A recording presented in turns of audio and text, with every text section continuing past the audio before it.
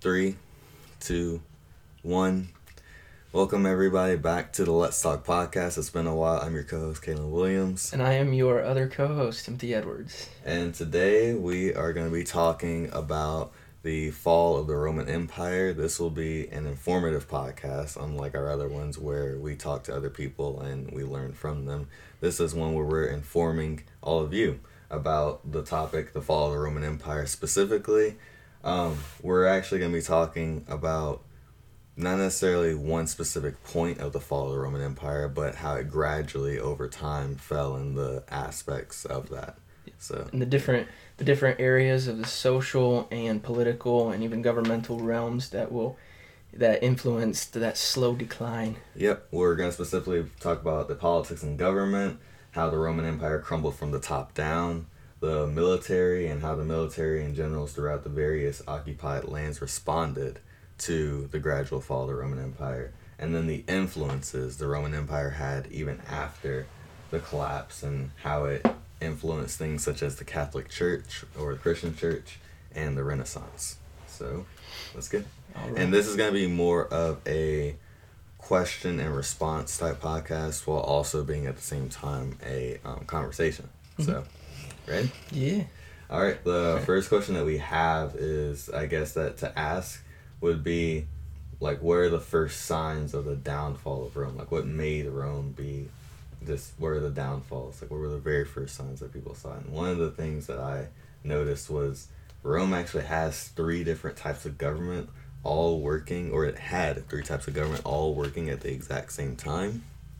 And these 3 types of government consisted of a dictatorship, which was taken by the emperor, and a bureaucracy, which was a class-based system that consisted of the most powerful senators who would be in office, and they would, create laws and taxes, and they controlled basically how the military and what they operated under.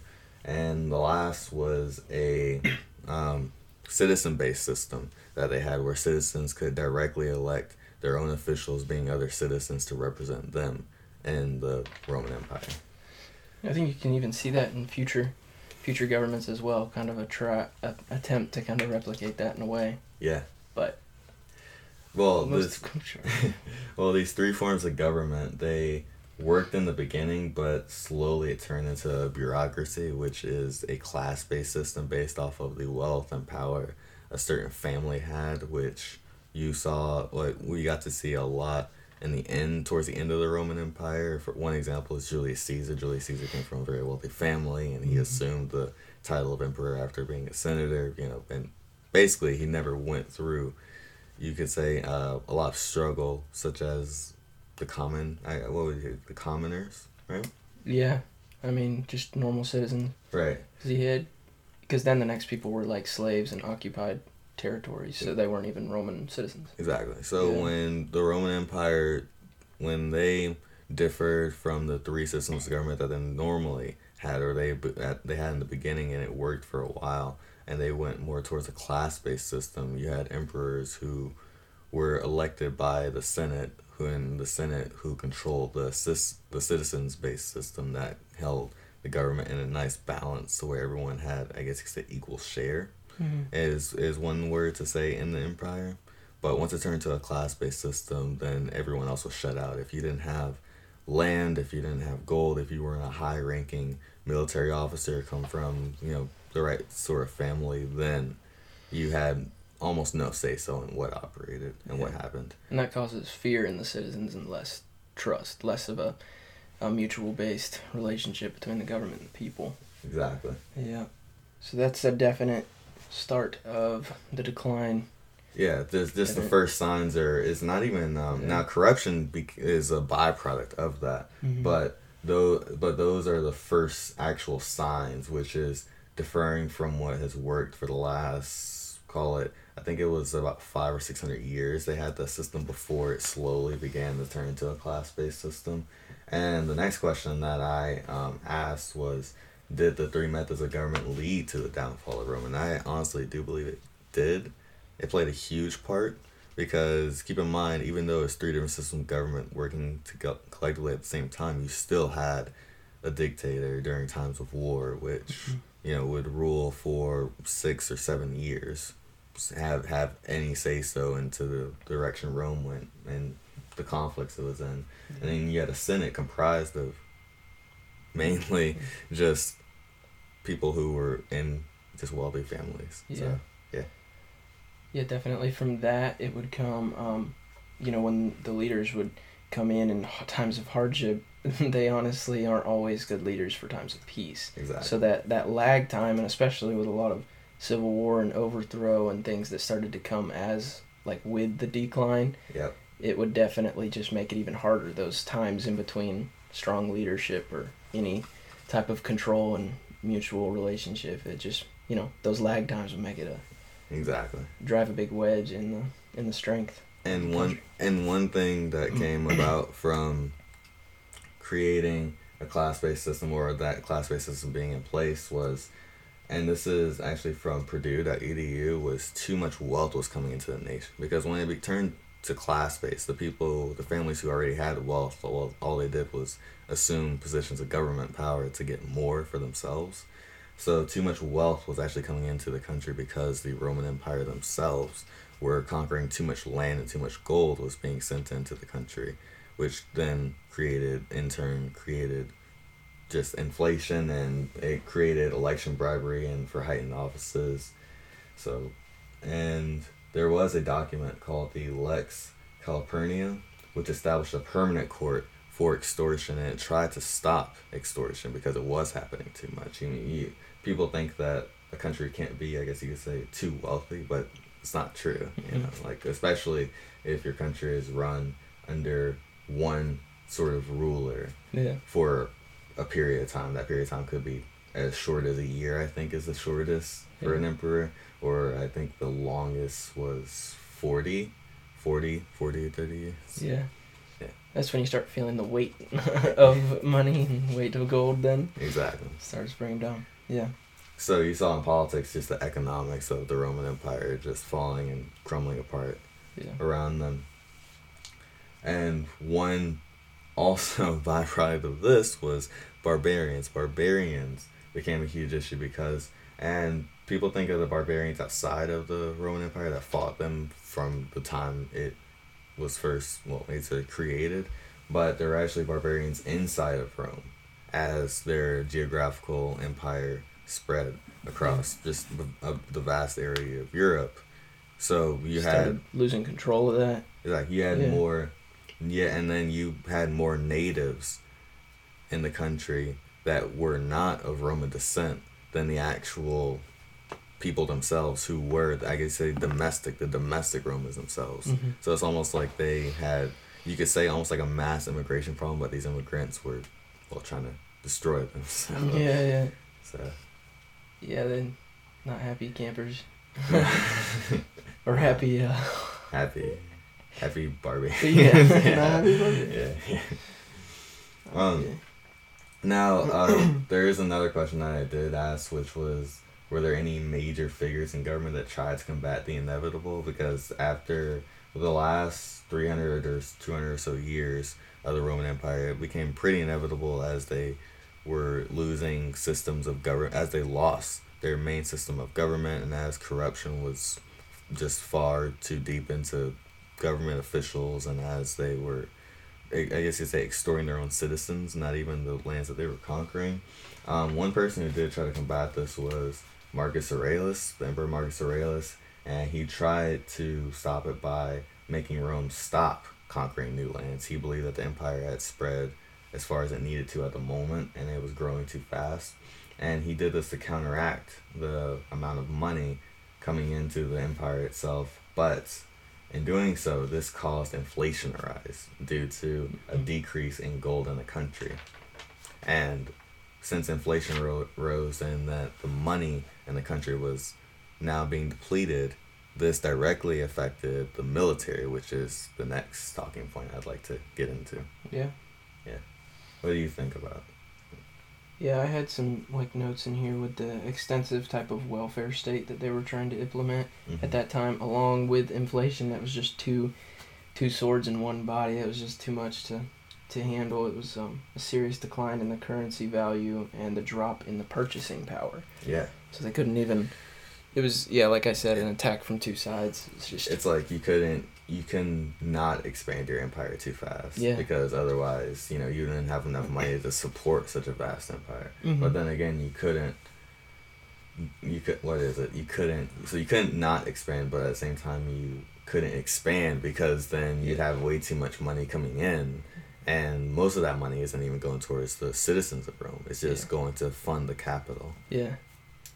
So it's just increasing corruption and decreasing stability at the same exact time. And that's the fourth question I had, which was, were there any revolts within Roman ranks and legions? And absolutely.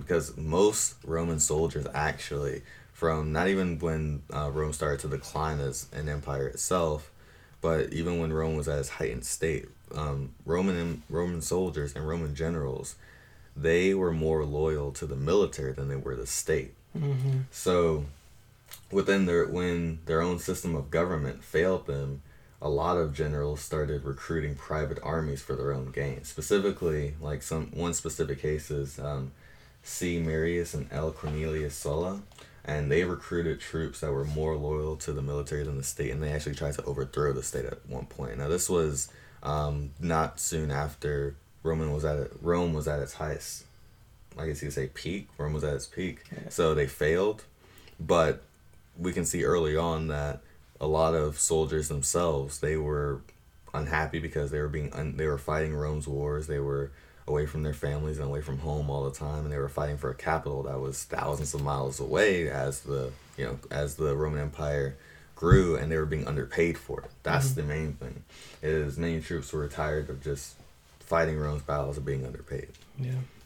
Yeah, they just didn't want to be tools when you actually had the heart and they were standing more for the country, training up their children to, uphold the responsibilities of the country as a whole. Exactly. But instead you just became a tool. They started to really lose value, and you start losing battles, and you have to think from the perspective of a soldier who conquers these lands, and I think the statistic is 80% of the people that they conquered were forced into slavery, some form of slavery. Mm-hmm. So you have to think from their perspective, they know what it's like to work for someone for free, so they're thinking of themselves as slaves to the own state. Yeah. And generals themselves who are connected higher with more political leaders who are in direct contact with them, to communicate with them, what they're going through or the struggles they're going through or something like that. Mm-hmm. They themselves are able to see the corruption. So they see the men around them getting ticked off because they're not being paid. Yeah. And then they themselves are high-ranking officers who have more wealth and enough power to, you could say, retire from the Roman Empire. Yeah. But the political leaders either won't let them, or they're just talked and forced into, hey, I promise when we conquer this land, you'll get this, or whatever the case may be. Yeah. When you go enslave these people, you'll get this. But they're seeing slavery all around them, and they're comparing that to what they're going through, and they really don't see a difference. Mm-hmm. And that's probably that's a big issue. Yeah, that's tons of mistrust. Yeah. There was one statesman who was an author of Rome named Cicero, who wrote that he believed the only reason for war was so Rome could actually live in peace. Because when they realized that they can't, and this might be a little oxymoronic to say, but you can have war without directly conquering the land. For example, the Romans allowed the Greeks to self-govern themselves. Mm-hmm. They were just occupying them.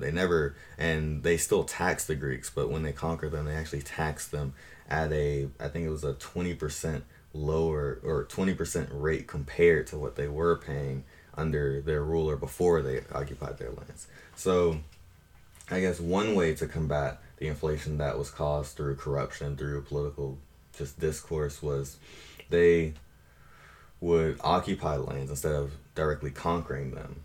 So that's why I believe that statesman Cicero wrote that the only reason for war is so Rome could live in peace, is because he realized, or at that point, everyone in Rome, including the citizens, realized that if we keep expanding, we're going to have too much money, and most of this money is not going to go towards things that we need, and we won't have enough or the inflation will rise to the point where we can't purchase anything. Yeah. So. Absolutely. And back to the thing too about like with the soldiers and stuff, I was just thinking is as they're going out conquering more lands and everything, they're seeing themselves as less and less valuable to the state and less as citizens, and they're definitely going to lose their patriotism when they see themselves as no different than the people not even fighting, but you know, if peace was the ultimate goal, then it's a whole, you know, they're not seeing that anymore. Yeah. And it's almost symbolic that the further and further they get away from the capital of Rome, the further they get away from the actual state itself. Yeah. It's almost symbolic in that sense. Yeah. They're more sending them out kind of like explorers in a way, and I think that's kind of the mentality that would come in is they're like, this isn't even our land, you know? Yep. This isn't where we belong. Exactly. So like they're far away in a foreign land, and most people actually think, and I had to do my own research on this, that Rome went down fighting, and it did, but a vast majority of the soldiers, long before the actual collapse of Rome and the Dark Ages start, they just didn't have any loyalty to it at all.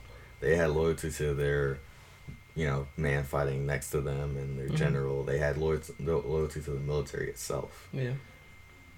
Because they also probably didn't have, since this is very, very early on in history, they didn't have much communication as to what's going on in Central Rome. So if, let's say, if an emperor got overthrown, or corruption was widespread and known to the public, something came out, they might not figure it out for another 6, 8, 12, 14 months. And even then, they're in the middle of a battle, they're in the middle of war, they're in foreign lands, so there's no guarantee that they even care. Yeah, that's true. They're like, I'm just trying to survive right now. I'm thousands of miles away. Mm-hmm. But later on, as the capital was falling apart due to economic and political turmoil, the Roman Empire started being carved up by barbarians just because the military itself refused to fight anymore. They refused to fight for an empire that was undertreating them, if that's a word, underpaying them, or I guess not treating them well, underpaying them. And I mean, just imagine you're in a legion, you're a soldier yourself, and the general that you're fighting with says, I'm going to start my own private army. I'm leaving I'm leaving Rome, and you're probably going to join them. So yeah. I think we actually just answered a few questions, which was like my fifth question, I believe, which was how did their occupied colonies respond, and the sixth question, what happened to the major generals? Well, we just answered that. Like the occupied lands themselves, they remained occupied, but not strictly through force. Sometimes it was more of, we're just here. Type of thing. And like you were saying too, the soldiers, it's not like I think that they could honestly, being in their own lands and everything, they were mustering strength in certain ways. Yeah. Whereas the Romans are out there expanding, and you're just kind of losing ground. I mean, it's like... Exactly. It's like a board game. When you start expanding too much, they can come behind you, you know? And think about think about the interactions that the soldiers are probably having. Yeah. Think about, if we want to talk about nationalism, the people, it's natural. The closer you are to the capital, the state itself, the more, I guess, nationalistic you are. Now, with corruption going on, that's debatable. But a soldier who's 2,000 miles away, somewhere in the middle of Germany, or somewhere on the edge of, somewhere, they're so far away from the state, and they probably interacted with so many people. Like even though they were conquerors and they were told to make people slaves, make people laborers, they're the ones who weren't. I'm sure they had good conversations. I'm sure that they had good interactions to where they're like, hey, maybe this isn't that bad. Because these are all individuals. They belong to the state, but they belong to individuals. In the military, they really did not care about the state at all. So yeah, that's true. Yeah, especially just with weakened leaders coming in and everything. I mean, it's just kind of little punches at a time. Rome wasn't one Rome wasn't built in a day, and it sure didn't fall in one day. Exactly, which is why when I picked this topic, I thought that I was going for more of a day or an era, but I just realized that there was no possible way I could do that because Rome, from the first 300 years it was conceived, was immediately facing just turmoil and hardship and overthrown of empires, and then in the middle of its heightened state, it realized that it was having too much corruption, and then towards, I guess, what you would call the end, obviously people would think that's the end, but we'll find out later on that it wasn't due to one pope, but that's a later question. And then the other question, which I mentioned, what happened to major generals after the collapse of the Roman Empire? Well, just like the empire that Alexander the Great ruled, his generals, well, what they do, they just divide the land among them. Yeah, so that's basically what happened to the colonies and the generals. Now, is this where the tetrarchies came in? Yes. Co-rule. And, yeah. Yep, they were. And it's a common system of government or a common system of empires in general. When an empire falls, the ones who actually have the power now, it's ironic. The ones who actually have the power aren't the Senate anymore, who had the power for thousands of years. It's the ones who were out fighting, risking their lives. The generals who know those foreign lands by heart. Yeah. Like you can't take a senator and throw him in the mountains of Switzerland and expect him to survive versus a general who's been conquering that land for the last 10 years. Yeah. And he finds out the empire is done. He's like, okay, well, this is mine now. Yeah. So. Yeah. And then they became, East and West Rome at one point. They did. Split it straight in half. Yeah. So clearly there are a lot of factors that came about it's almost like a rabbit hole when if someone were asked the question, why did Rome fall? There's a lot of different things that you can attribute to that, such as private armies, the rise of barbarians in their own territory. There was a lot of mutiny. There was a lot of class-based systems that didn't allow for its own citizens eventually to have a say-so, and it's almost as if the citizens were in their own land and these powerful rulers were occupying it, just like the soldiers were occupying other foreign lands. You had political corruption, inflation. There's just a slew of things that happened that made it so Rome would eventually fall. There were just a lot of things that pointed towards that, which is why I like the question of the inevitable. Like why would any major government official try to combat the inevitable fall of Rome? But yeah. I had another thing from some old notes, but there was a process by doing on the job type training where they'd be automatically whoever's ruling or conquering generals, whatever, they would be doing type of apprenticeship, preparing for the next generation, or the next leadership. Yeah. And then they kind of gave that up as it turned more empire, and with all these other things along with that, they weren't prepping for the next group anymore. They were all focused on their own initiative, and that's half the battle. That's super interesting. That's that's in their minds they're already like, okay, I don't want to be a part of this anymore. Yeah. Not only did they hand the next group more problems, and usually they might not have even wanted to have a next group, but it's not only did they give them more problems, they gave them no solutions or even remote possibilities of solutions. They just And there's two more questions that I decided to ask and will answer, but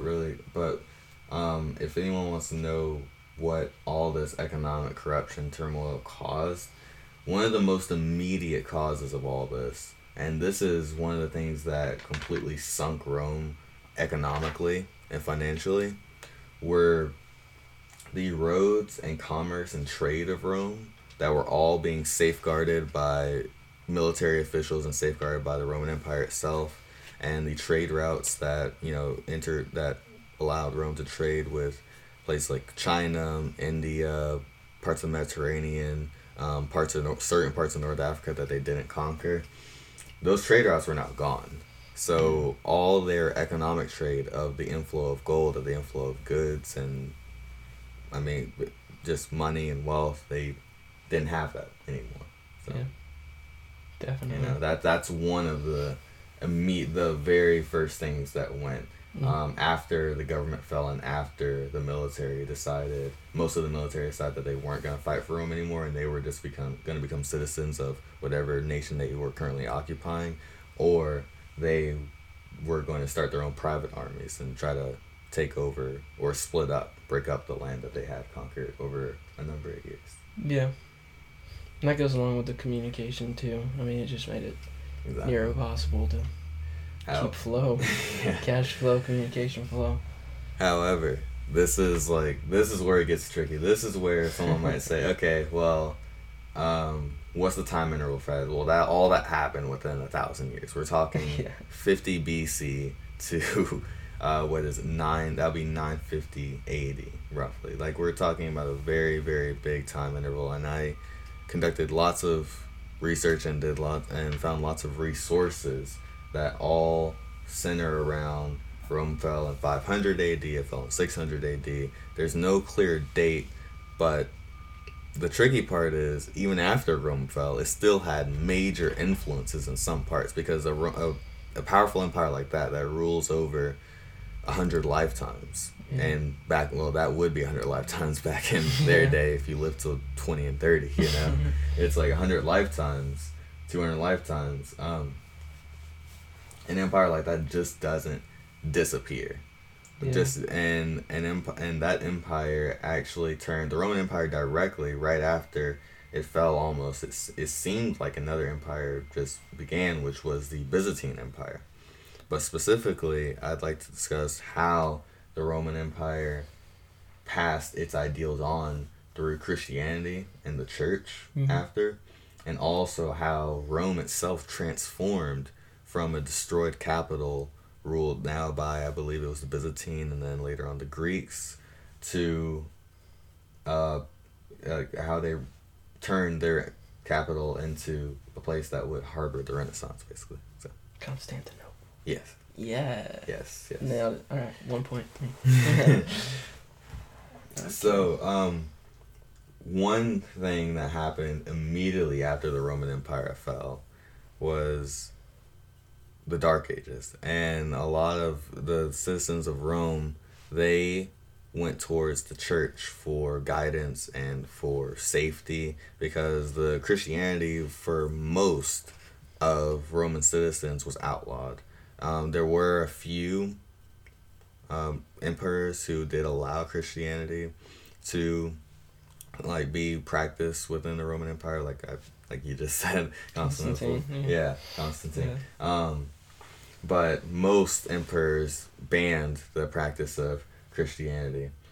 So what popes did and what a lot of religious officials did was they adopted the Roman, I guess you'd say the ideal of an emperor, because they have that, because Christianity was already popular, but now you had a influx of people coming into the church, so the church was growing. So, and as the church grows, it gets more money, it gets gotta have a leader. Yeah, exactly. Yeah.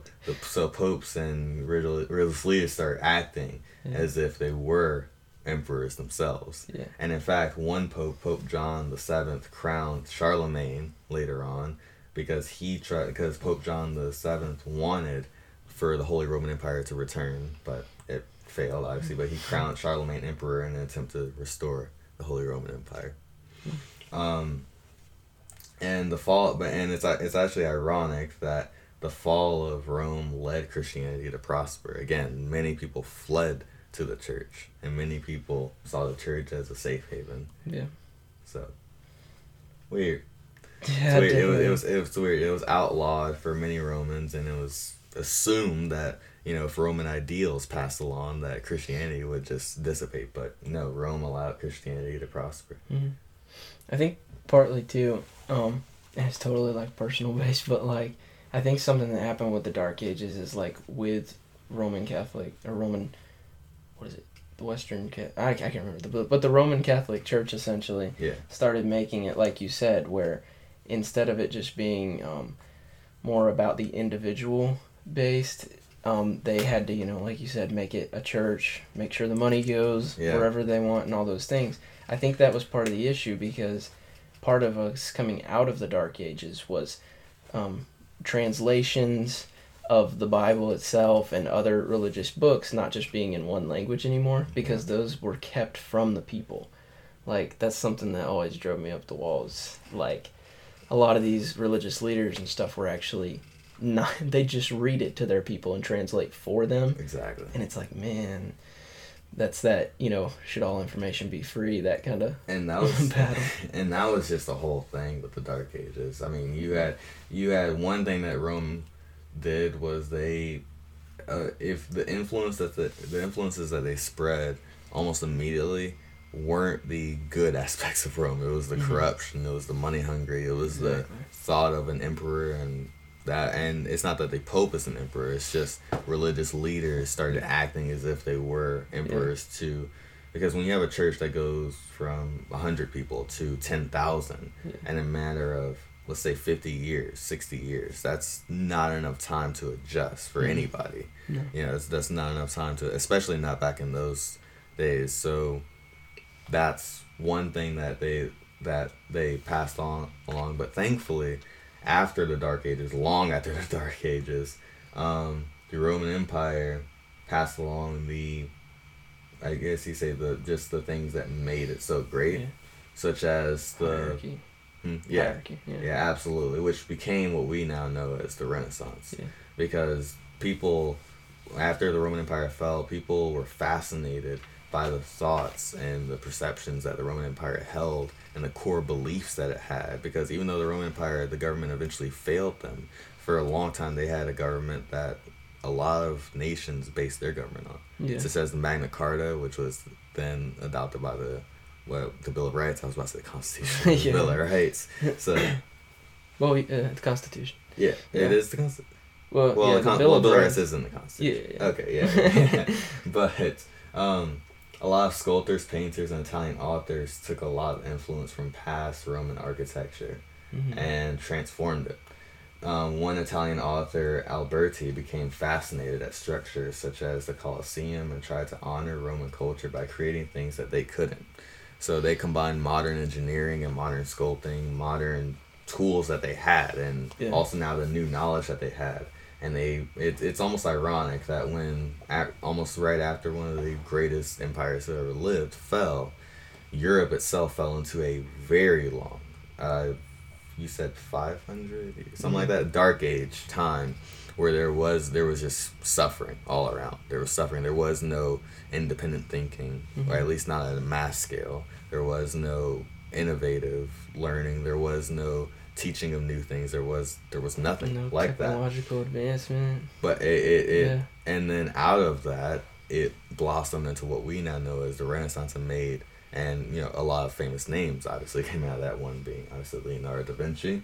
And so and one thing that Alberti did was he combined engineering and sculpting. He made one of the first things that he made successfully that still stands as a complete bronze statue of Marcus Aurelius, because Marcus Aurelius, as we said before, he was one of the few non-corrupt government officials who tried to fix Rome the best way he could.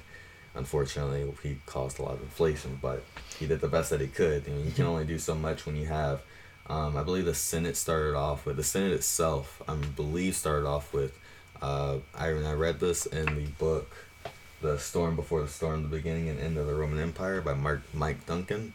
I believe in the very beginning it started off with 30 to 40 people, and then towards the end it had roughly 200 to 500 senators. So he can only do so much, because even the emperor in the Roman Empire itself did not have complete utter control, such as a dictator.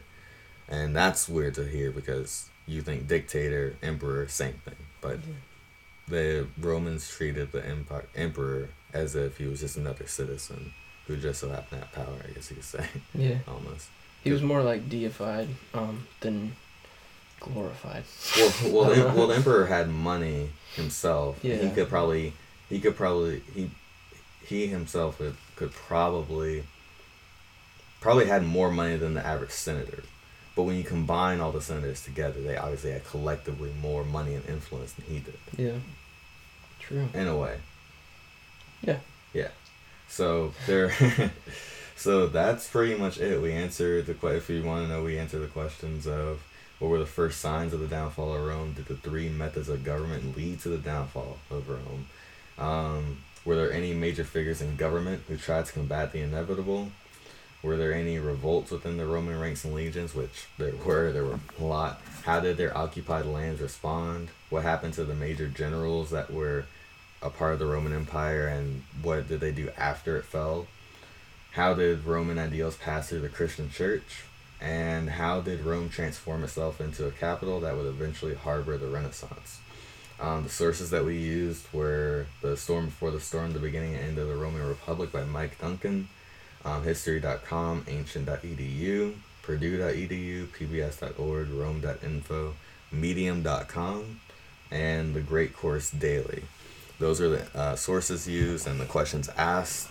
And to summarize, basically, when you ask the question of what made the Roman Empire fall, the first thing that I would say is, and I'm sure, and I hope you listeners would say also, is, well, it depends on what you're talking about. Which one would you rather? Which area are you talking about? Are you talking about the military, the politics of it, or the citizens themselves? Or are you talking about when did the Roman Empire finally stop having influence? And if you were to ask the last question, well, I guess you could almost say it never did. Yeah. Because we're still talking about it. Because we have a constitution that has ideals passed along, almost like a cousin of the Roman Empire, you could say. I mean, even Democratic Republic form a style of government, Before it was a Roman Empire, it was a Roman Republic. So. Yeah. Super true. So cool. We hope you guys learned something from this, and thank you all for listening. I'm your co-host, Kalen. And I'm your other co-host, Timothy Edwards. Thank you all for listening. We hope you have a good day. Thank you.